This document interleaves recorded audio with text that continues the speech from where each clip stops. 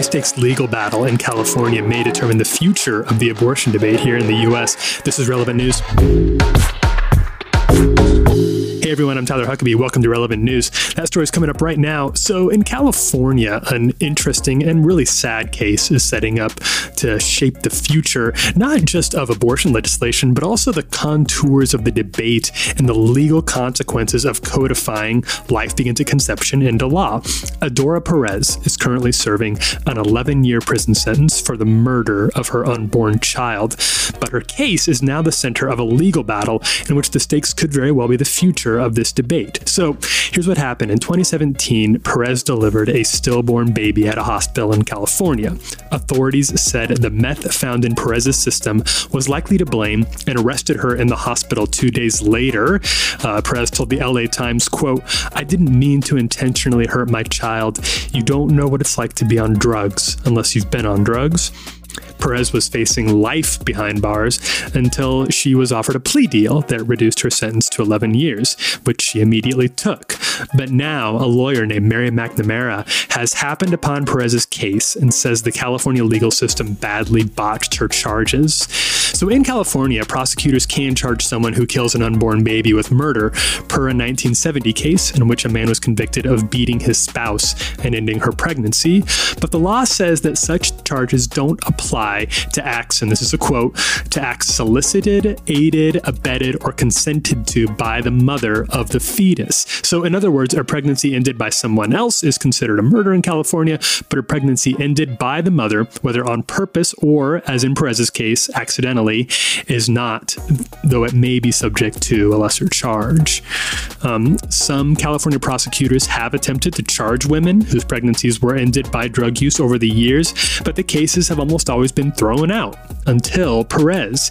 Kings County District Attorney Keith Fagundes saw in Perez's case an opportunity to overturn what he sees as an unjust law, and that's how Perez found herself in jail. Now McNamara is challenging the charge, saying such a ruling opens pregnant women up to being charged with murder for not just drug use, but things like working a physically demanding job or jaywalking, things that can end pregnancies accidentally that are not the woman's fault. The details of Perez's story are really heartbreaking. This is a woman who endured a lifetime of physical and sexual abuse at home that led to addiction issues that have tormented her ever since. An aunt of hers spoke with the LA Times and told the story of her frequent attempts to get sober, including during this pregnancy that ended in tragedy, and how those attempts to get sober were undermined by a boyfriend. She was largely alone. Her case was barely noted at the time of the trial, but 2 years later, a strikingly similar case did make headlines. A girl named Chelsea Becker was another young woman with a history of drug addiction whose pregnancy ended in a stillbirth. Her photo ran in papers across the country, and the publicity prompted a public outcry, and several well-funded women's rights groups have called for the prosecution to be dropped, although she currently remains in jail.